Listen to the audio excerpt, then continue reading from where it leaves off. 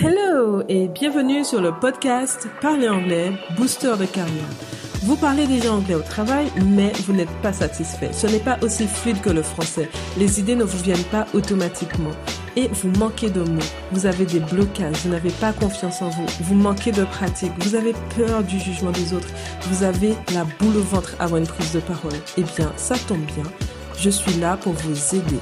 Je suis Sabrina Adams, coach en anglais. Et l'anglais, c'est ma langue maternelle en même temps que le français.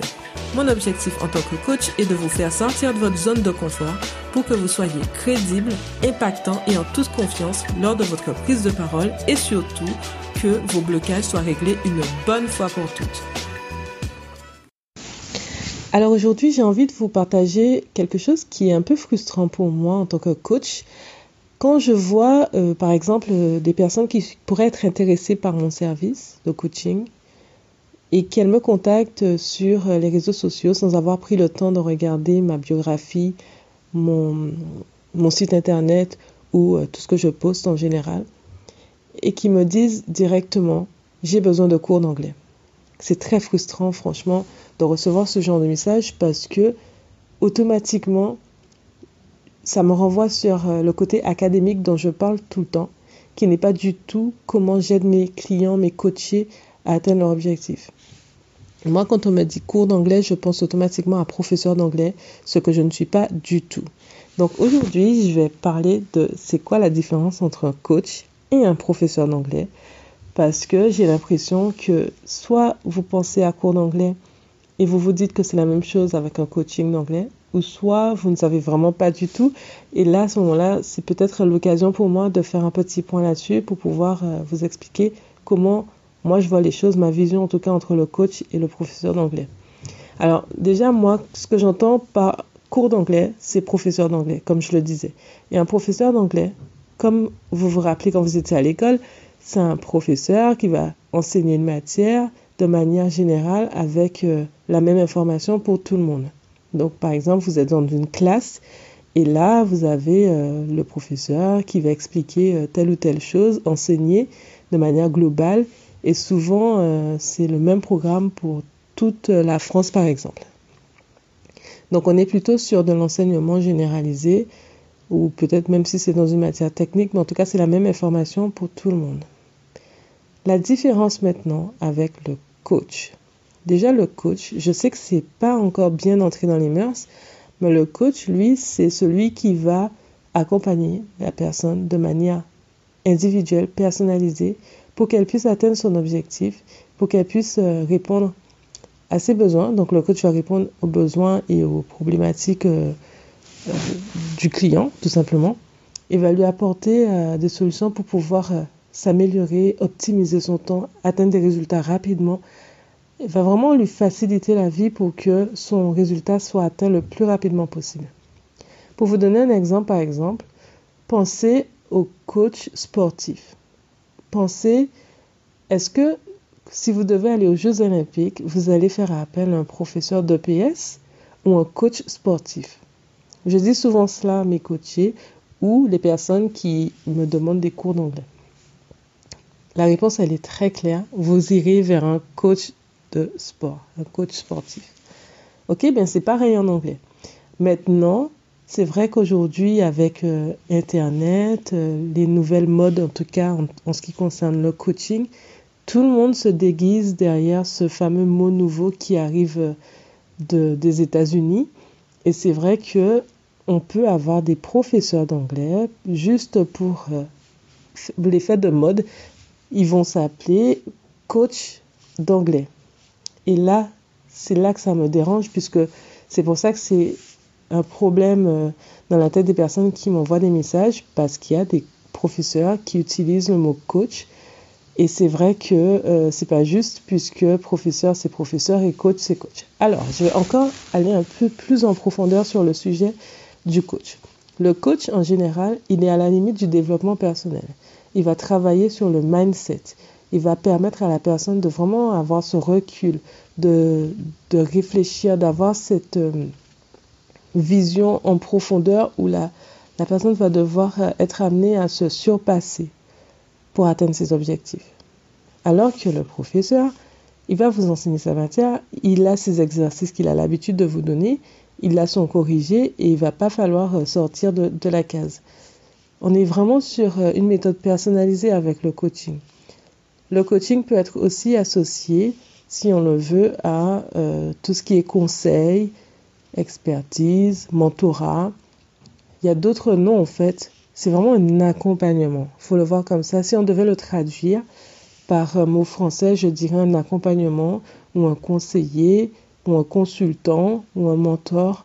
Mais en tout cas, on est vraiment loin des techniques qui sont enseignées. En tout cas, enseignées pour moi, c'est professeur. Donc voilà, ça c'était mon avis par rapport à la différence entre le professeur d'anglais et le coach d'anglais. Maintenant, vous allez me dire, et le professeur privé? Alors, le professeur privé, c'est entre les deux, je dirais. En tout cas, c'est mon avis. Mais le professeur privé, il va quand même continuer à enseigner sa matière, mais il va le faire avec une personne au lieu de faire avec une classe, par exemple. Maintenant, il y a aussi la notion du coaching en groupe. Il ne faut pas s'y méprendre. Le coaching en groupe, c'est vraiment avoir une méthode et la transmettre avec un groupe qui est prêt à vivre une transformation. Et c'est pareil en coaching individuel, on y vient pour vivre une transformation adaptée à ses problématiques et atteindre des résultats rapides. Et des fois, on peut aussi faire ce même exercice en groupe, sachant que dans le groupe, on peut proposer des solutions personnalisées à chacun. C'est juste qu'il y a des informations qui sont répétées plusieurs fois et qu'on peut optimiser en groupe. Mais ça n'empêche pas qu'il y ait aussi cette personnalisation dans un coaching de groupe. Voilà, donc je voulais vraiment éclaircir ce point justement sur la différence entre les différents termes coaching, coach, mentor, consultant, professeur. Mais aujourd'hui, c'était vraiment professeur et coach. Quelle est la différence entre les deux? En tout cas pour l'anglais. Alors du coup, je reprécise, moi ce que je fais, je suis coach en anglais, c'est ma langue maternelle et j'ai décidé vraiment d'aider les personnes qui parlent déjà anglais dans le cadre de leur travail, qui ont l'habitude d'échanger en anglais mais qui n'ont pas cette fluidité, qui ne sont pas à l'aise, en tout cas quand elles doivent s'exprimer en anglais et échanger en anglais.